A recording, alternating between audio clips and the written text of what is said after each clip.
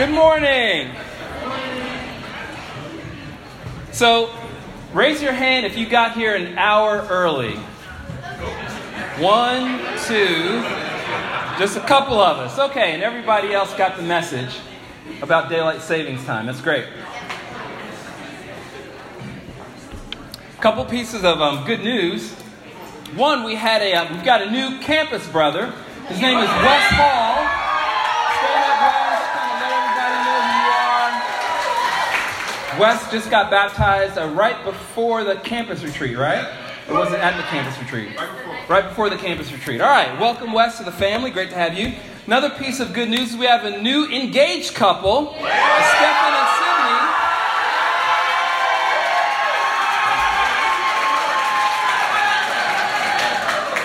Been a long time coming.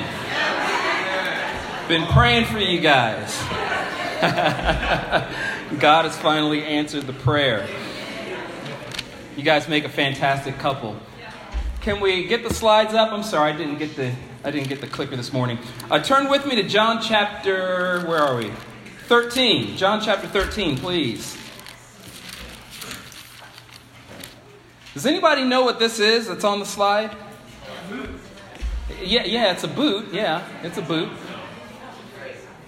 Anybody know what monument this is? No? Okay, no worries. We'll talk about it. Probably the most recognizable story of betrayal in United States history is that of a man named who? Benedict Arnold. Benedict Arnold. Did somebody say LeBron James? Benedict Arnold. Benedict Arnold, he was a hero in the Revolutionary War. It's in the late 1700s. In 1775, at the outbreak of the war, Benedict Arnold led a group of people who helped capture Fort Ticonderoga from the British. And in 1776, he helped stop a British invasion of New York at the Battle of Champlain. The following year, he played a crucial role in bringing about the surrender of the British Army at Saratoga. In that battle, his foot was injured in the battle. And so Arnold, even though he had had all these military exploits, in his mind, he had never received the recognition that he wanted and that he thought he deserved. And so in 1779, he entered into secret negotiations with the British. And he agreed to turn over West Point, of all places, in return for money and a position in the British Army. And so the plot was discovered, and Benedict Arnold ended up escaping to a British ship. After he fled to the other side, Arnold did receive his command post. He became a brigadier general in the British Army. And with his injured foot, the next time people saw him was when he was on the opposite side fighting against the American forces. Now, obviously, the United States won the Revolutionary War. Amen. We're no longer beholden to Britain. But after that, Arnold moved to England, and he died in London in 1801 at the age of about 60 years old.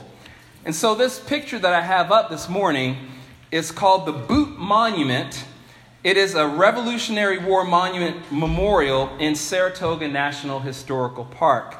And it commemorates Benedict Arnold's service at the Battle of Saratoga before he had flip-flopped, but it does not name him. His name is nowhere on the monument. For us, his name has become synonymous with the word traitor. For Christians, the name Judas has the same connotation. He will be forever known as the disciple who betrayed Jesus Christ. And if you've ever been betrayed before, you know the stinging feeling that comes with it. And Jesus, who was tempted in every way, knew that feeling as well. And even though Jesus was being betrayed himself, he not only continued to show love to his disciples and to other people, but he commanded that his disciples also love one another. And he did that so that the world would know that we are his disciples. And so that's what we're going to look at this morning. We're going to look at love in the midst of betrayal. love in the midst of betrayal. If you could, please pray with me just for a moment. Father, in Jesus' name, we ask for your Spirit to be amongst us this morning.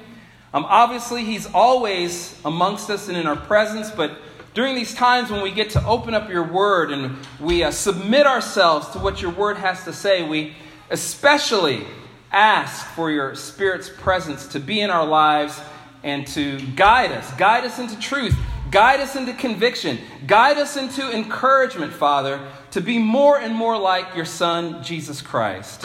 We thank you for all the amazing things that you're doing amongst us in our church, and we pray and ask that you would continue to use us to seek and to save the souls of lost men and women here in Hampton Roads. We love you, and we pray again in Christ's name. Amen. So John chapter 13. Last week we looked at Jesus washing the disciples' feet. We're going to pick it up here in John chapter 13, verse 18. And we'll read through the end of the chapter. Jesus says, I'm not referring to all of you. I know those I've chosen. But this is to fulfill this passage of Scripture. He who shared my bread has turned against me. I'm telling you now before it happens, so that when it does happen, you will believe that I am who I am. Very truly I tell you, whoever accepts anyone I send accepts me, and whoever accepts me accepts the one who sent me. After he had said this, Jesus was troubled in spirit and testified, very truly I tell you, one of you is going to betray me. His disciples stared at one another, at a loss to know which of them he meant. One of them, the disciple whom Jesus loved, was reclining next to him. Simon Peter motioned to this disciple and said, ask him which one he means. Leaning back against Jesus, he asked him, Lord, who is it? Jesus answered, it's the one to whom I will give this piece of bread when I've dipped it in the dish. Then dipping the piece of bread, he gave it to Judas, the son of Simon Iscariot. As soon as Judas took the bread, Satan entered into him. So Jesus told him, what you are about to do, do quickly. But no one at the meal understood why Jesus said this to him. Since Judas had charge of the money, some thought Jesus was telling him to buy what was needed for the festival or to give something to the poor. As soon as Judas had taken the bread, he went out, and it was night. When he had gone, Jesus said, now the Son of Man is glorified, and God is glorified in him. If God is glorified in him, God will glorify the Son in himself and will glorify him at once. My children, I will be with you only a little longer. You will look for me, and just as I told the Jews, so I tell you now, where I'm going, you cannot come. A new command I give you. Love one another. As I've loved you, so you must love one another. By this, everyone will know that you are my disciples, if you love one another. Simon Peter asked him, Lord, where are you going? Jesus replied, where I'm going you cannot follow now, but you will follow later. Peter asked, Lord, why can't I follow you now? I'll lay down my life for you. Then Jesus answered, will you really lay down your life for me? Very truly I tell you, before the rooster crows, you will disown me 3 times. Just 2 points this morning. First is betrayal is real. Betrayal is real. Remember, we're in the final hours of Jesus' life in this part of John chapter 13. It's during the Passover festival, and he's going to be arrested in a matter of hours and then crucified the following day. And as Jesus washed the disciples' feet during the Last Supper, his show of love, washing their feet, was against this lurking backdrop of Judas's betrayal. If you read again in John chapter 13 in verse 2, it says, the evening meal was in progress, and the devil had already prompted Judas, the son of Simon Iscariot, to betray Jesus. And then Jesus goes and he washes the disciples' feet. And then in verse 10, he says, and you are clean, though not every one of you. For he knew who was going to betray him, and that was why he said, not everyone was clean. And so the whole story is really about betrayal. But in the midst of this betrayal, Jesus is loving enough to go and to wash his disciples' feet, including Judas's. And then also go and command his disciples to love one another. It's a great contrast that John is setting up here. Now, even though Jesus knew that Judas was going to betray him, Jesus still loved him. He washed his feet. Jesus did not gossip about him. Hey guys, y'all know what's going on with Judas, right? This brother's struggling over here. He's going to be betraying me in a minute. Jesus didn't do that. Jesus didn't give him an ultimatum. Yo, I know what you're about to do. So you need to repent or you need to get out. Jesus didn't do that. Kept him right there. They didn't even know who Jesus was talking about when Jesus said, someone is going to betray me, right? Verse 22. His disciples stared at one another at a loss to know which of them he meant. Like, who is it? Who's going to betray him? Peter had to ask John to ask Jesus. It wasn't that obvious that Judas was the one. You ever played that game Mafia before? Yeah. You know, where you got to like close your eyes and then whomever is the mafia guy, I've only played it once. Whoever is the mafia guy like taps somebody and kills them or whatever, and then you open your eyes and then you got to try to figure out, well, who's the killer, right? And you kind of talk and you say, well, this person I think and that person I think, and I don't even know how the rest of it goes. I just know that when you open your eyes, you don't know who the one is. I know that. And you got to kind of guess. And that's kind of what was going on here. Kind of like a game of Mafia. Who's the one that's going to betray Jesus? Now, Jesus was willing, believe it or not, he was willing to be betrayed. I mean, how many of us are like willing to be betrayed? Like, I know somebody's on the take. I know someone's out to get me. But I'm just going to let myself get got. Not many of us, right? Not many of us. Jesus did not protect himself. He didn't cut himself off from Judas. The disciples didn't notice any weirdness in the relationship. I mean, if that were me, I'd be kind of like cold shoulder. You know what I mean? It'd be kind of obvious. Like, I think Tony has an issue with Judas. Jesus didn't do that.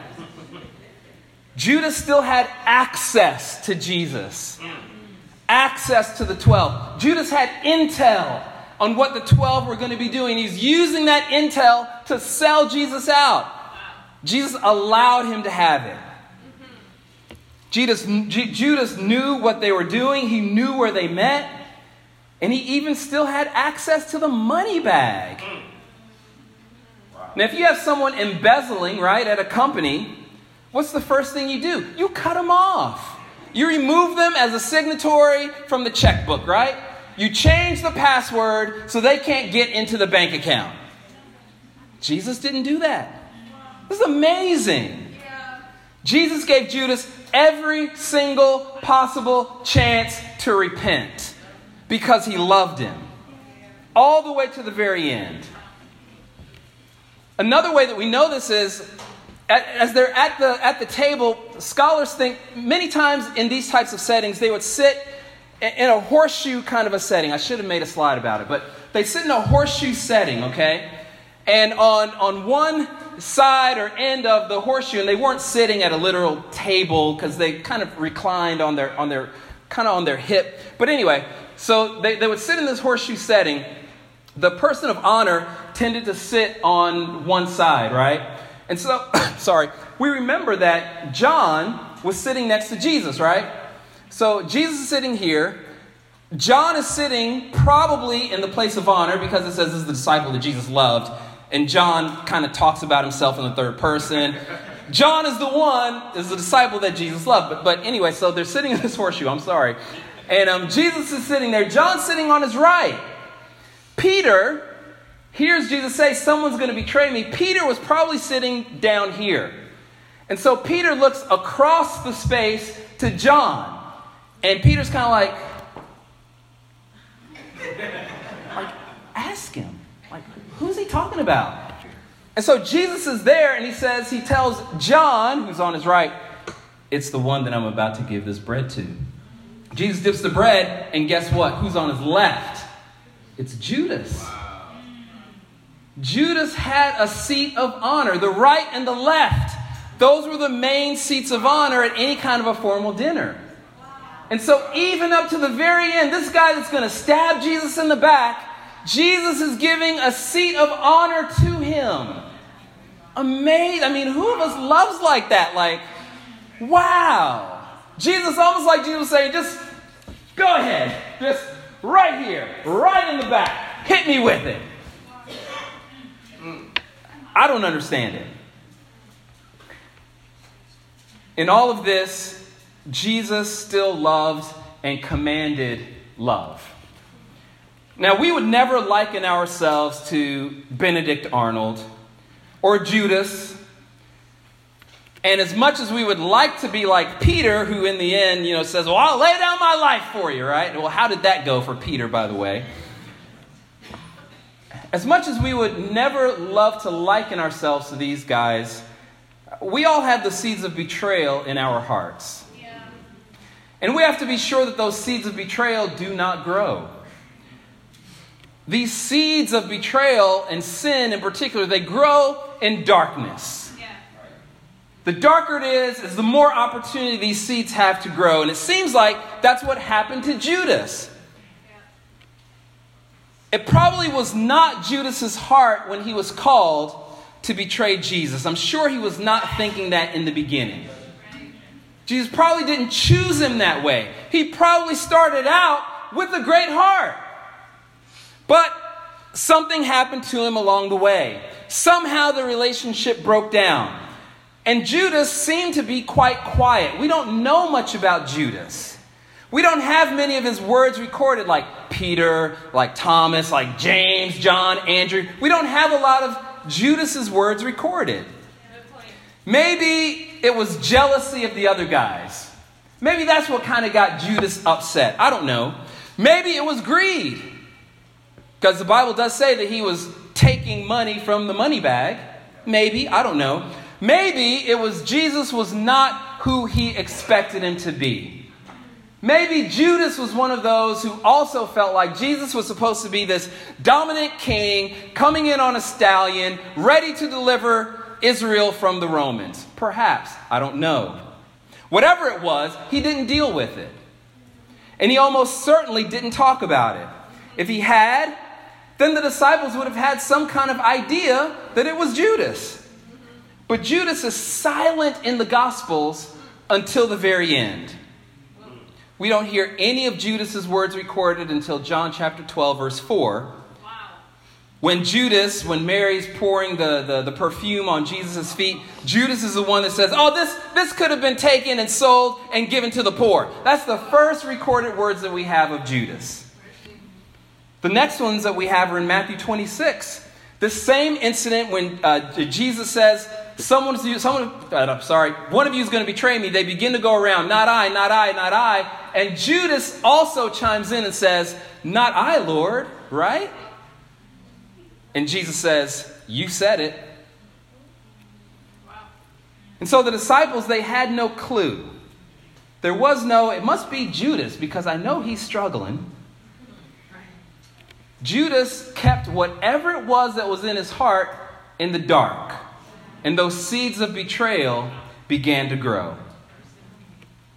And as he's acting out, he's not talking about it. Mind you, he's stealing money. He's not being open about it. He's not confessing, oh man, I've been stealing money from the money bag. He's just taking money, hiding it in his heart. He's out there meeting up with the Pharisees. Coming back to the guys, not saying anything, hiding it in his heart. He's telling the Pharisees where Jesus is going to be. Coming back, hiding it in his heart. Collecting money from the Pharisees. Coming back, hiding in his heart, not saying anything. He even showed up for the dinner, smiling, eating the food, having his feet washed, talking about, it ain't going to be me, is it? Wow. It's all on the down low. until he eats that last piece of bread and Satan enters him. It's something about hiding and covering up sin in our lives. You can only go so far. You can only go so far before you tip over. You go off the deep end. And I'm not saying that Satan will necessarily enter you, but you will make some kind of a decision to break away or turn your back on or betray Jesus Christ. You can only go for so long. Satan thought that Judas's mission was so important. He said, I'm not going to send one of my little old mess up demons to go and enter Judas. I got this one myself. I'm going to personally enter this man to be sure that the Son of God is betrayed. That's where Judas was. And Judas leaves, and the Bible says in verse 30, and it was night. I believe John says that on purpose because John has this light and darkness theme going out throughout the whole Gospel of John. And Judas has become one of those who walks by the night and stumbles because the light is not in him. Jesus refers to that in John 11. And in John 3, Judas is one of those who has preferred darkness to light because his deeds were evil. The next time these guys see Judas, a couple of hours later, he's betraying Jesus, just like Benedict Arnold. Like, dude, I thought you were on our side. We thought you left to go do something good, to give some money to the poor, and here you are betraying Jesus. And he betrays Jesus with a kiss, still so disingenuous, so fake, so insincere. At this point, his heart is fully hardened. And I said that we all have the seeds of betrayal in our hearts. We can end up like Judas if we do not walk in the light. We've got to stay open. We've got to stay transparent about our lives. We've got to let people in. We've got to be honest. And we've got to talk honestly about what we're feeling. We've got to confront any attitudes that develop when we're hurt. And we've got to talk to the person that hurt us rather than talking about the person that hurt us to somebody else. And we've said that countless times. Matthew 18, I'll read it again. If your brother or sister sins, go out and point out their fault just between the two of you. He does not say, if your brother or sister sins, go behind their back. Go talk to somebody else in the church and gossip and whine and complain and, well, you know, I really don't like them and I'm not going to talk about them no more, talk to them no more because they hurt me. That's not what Jesus says to do. Go and point out their fault just between the two of you, bro, sis. You know what? This thing that you did, that you said the other day, it really hurt my feelings. You know what? Can we talk about this? I won't read the rest of the passage. You're familiar with it. If we don't live in the light in this way, the seeds of bitterness will find root in the darkness and they will grow. You will be around looking like everything is okay one day, one Sunday, one worship service. Everything's okay. How you doing? I'm great. And the next worship service, you'll be gone. Just like Judas. He's there. He's at the dinner. How you doing, Judas? How's it going? Everything's going great. I'm here to get my grub on, guys. What about you? Well, let me just step out just for a moment. And then he's gone. I've watched hundreds of people say Jesus is Lord and come into God's kingdom. And unfortunately, I've watched hundreds of people turn their backs on him. Some suddenly, some very slowly, some over the course of decades. But it pretty much is always something that they're not talking about. Something that's in the dark, or they talk about it too late. Some hurt, some pain, some sin that they're not bringing into the light. They're not resolving issues until finally, like Judas, they leave and they don't come back. Many of us here are at a place of maturity that we see Satan's schemes. We see his plot. We see his plan. We see his trap, and we avoid it. We're open. We talk about our lives, and amen, that's great. Keep doing that. But for others, if you're wrestling with feelings about Jesus, talk about it. You feel like he hasn't answered your prayers and you got a little attitude with him, talk about it. You're not feeling something that so many of us haven't already felt.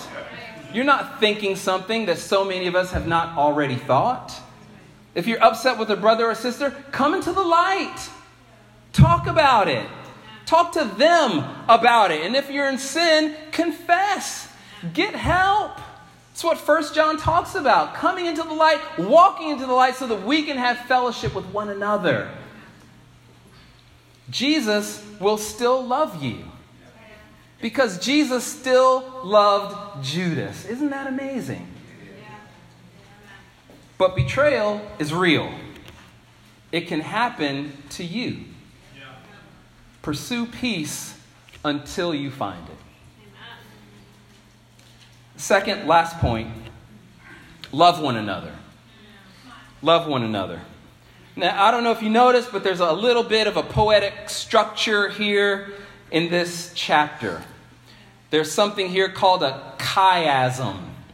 A chiasm is kind of like a nested loop, or kind of like those little Russian dolls, right? Like we went to Kiev and we've got the things like the big doll, and then you open it, a little doll, and then you open it, a little doll, until it's a tiny itty bitty, baby doll inside of there, That's kind of what a chiasm is like.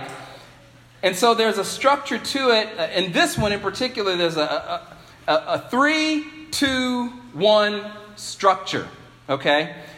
And in these chiasms, and there's a lot of them in the Bible, normally the one that's at the pinnacle or at the point, the number 1, is the central message. So let me just quickly show you here. In the beginning part of John chapter 3, it's pretty much all about betrayal, right? And then the number 2 portion of this chiasm is in, I didn't highlight it in my Bible. Verse 33. My children, I will be with you only a little longer. You will look for me, and just as I told the Jews, so I tell you now, where I'm going, you cannot come. That's the second part. And then number 1 is verse 34, the central message. A new command I give you, love one another as I have loved you, so you must love one another. By this, everyone will know that you are my disciples if you love one another. And then it backs out to number 2 again. Simon Peter asked him, Lord, where are you going? Where I'm going, you cannot follow, but you will follow later. He just said that, right? And then it backs out to number 3, the theme of betrayal, when Jesus tells Peter, will you really lay down your life for me? Very truly, I tell you, before the rooster crows, you will disown me 3 times. All that really doesn't mean anything. I just thought it'd be interesting to tell you. But what it does show here is this contrast between betrayal and love. Right? Betrayal is this dark thing that's going on. Jesus, the Son of God, continues to love in the midst of this betrayal. And the central message, even of the betrayal, is love one another. Love one another. Yeah. Jesus is saying, I'm being betrayed in essence, and I'm leaving. You can't come, but you all are going to have to love one another while I'm gone. And he says to love not in the way that you think to love, which is have a feeling, right? Love is not about a feeling. Love is about an action. But Jesus says, love in the way that I've loved you. And Jesus doesn't talk about his feelings. This heartbeat that he had for them. I'm sure he did have that. But Jesus loved them with humble action and with sacrifice. It's like he was saying, your love for one another is my legacy. It's my fingerprint. It's the test of my work. Your love for one another is what shows that you've learned from me. Love is what I've taught you. It's how I will live on through you, is what Jesus is saying here. There's a Christian author who lived towards the end of the 2nd century named Tertullian. And he writes about how the world viewed the Christians' love for one another back then. And he calls them the heathen. And he says that the heathen said of the believers, "Behold how these Christians love one another." And another historian at the same time made a comment and said, "They love one another almost before they know one another." And he goes on to write, and he says, "The heathen, of course, were prejudiced against the Christians. They did not like them at all, and they were ready to spread any slander about them. They ridiculed and opposed them. They put them in jail and executed them. But they were compelled to pay their grudging tribute to Christian love because it was so undeniable." What's he saying? He's saying that the enemies of the church in the first century had no choice but to talk about the love that they saw, even though they hated the Christians, because it was so obvious. Because it was so clear. Troas night on Friday was an amazing time. We came together as a church. The place was completely packed, at least in the beginning. I mean, we went till midnight. People didn't stay that late. But it was completely packed. I didn't know that it would be as bonding and as unifying as it was. We talked about the need to love one another, in essence, and be unified across racial and ethnic lines within the church. And many have expressed their gratitude. Many have expressed their thanks. I was getting text messages all day yesterday. I got one this morning. I had a brother call me and leave me a voicemail message. Said it was the best Troas night that he's ever been to before. And we just really had the chance to sit down and talk to one another about our perspectives. And realize that, you know what? It's okay if we come from two different kind of perspectives. As long as we kind of come together and meet in the middle, we can still love one another. And I think that's how we left on Friday night. We were able to build on the great unity that we already have. And we were able to acknowledge and empathize on one hand, and we were able to give forgiveness and grace on the other. But this is Jesus' legacy of love. And even though this world is full of betrayal, this love is what identifies and associates us with Jesus. There was a woman who was there who did stay till the end, and she was talking about, she's not a part of the church yet, and she was talking about how much she was so impacted and so impressed by the love that she saw in the room. Black and white coming together and talking and getting deep. It was amazing. There's lots of other ways that obviously we can show our love. I mean, our marriages are a great way. Our families, our households, our small groups, all those are great ways to show our love for each other. And is it hard? Yes. It's hard. It ain't easy. Nobody ever said that loving one another was going to be an easy thing. Will you get your heart stomped on at some point? Yes. You will get it stomped on at some point. Your feelings will be bruised at some point. But Jesus loved in the midst of betrayal, and we can too. Do you think that Jesus did not get his feelings hurt? His feelings were hurt. His feelings were hurt. Isn't that why he says, it says that he was troubled in his spirit, and he testified, one of you is going to betray me. I mean, he's like there, he's at the dinner, and he's like, I'm loving these guys, but, oh. They're like, Jesus, what's up? He's like, man, one of y'all's going to betray me. Maybe he wasn't that stressed out about it. I don't know. That's how I would have been. But Jesus was hurt. He kept on loving, though. He kept on giving. He never threw in the towel. He never said, well, just forget it. He didn't cover up his pain and act like it wasn't there. I'm good.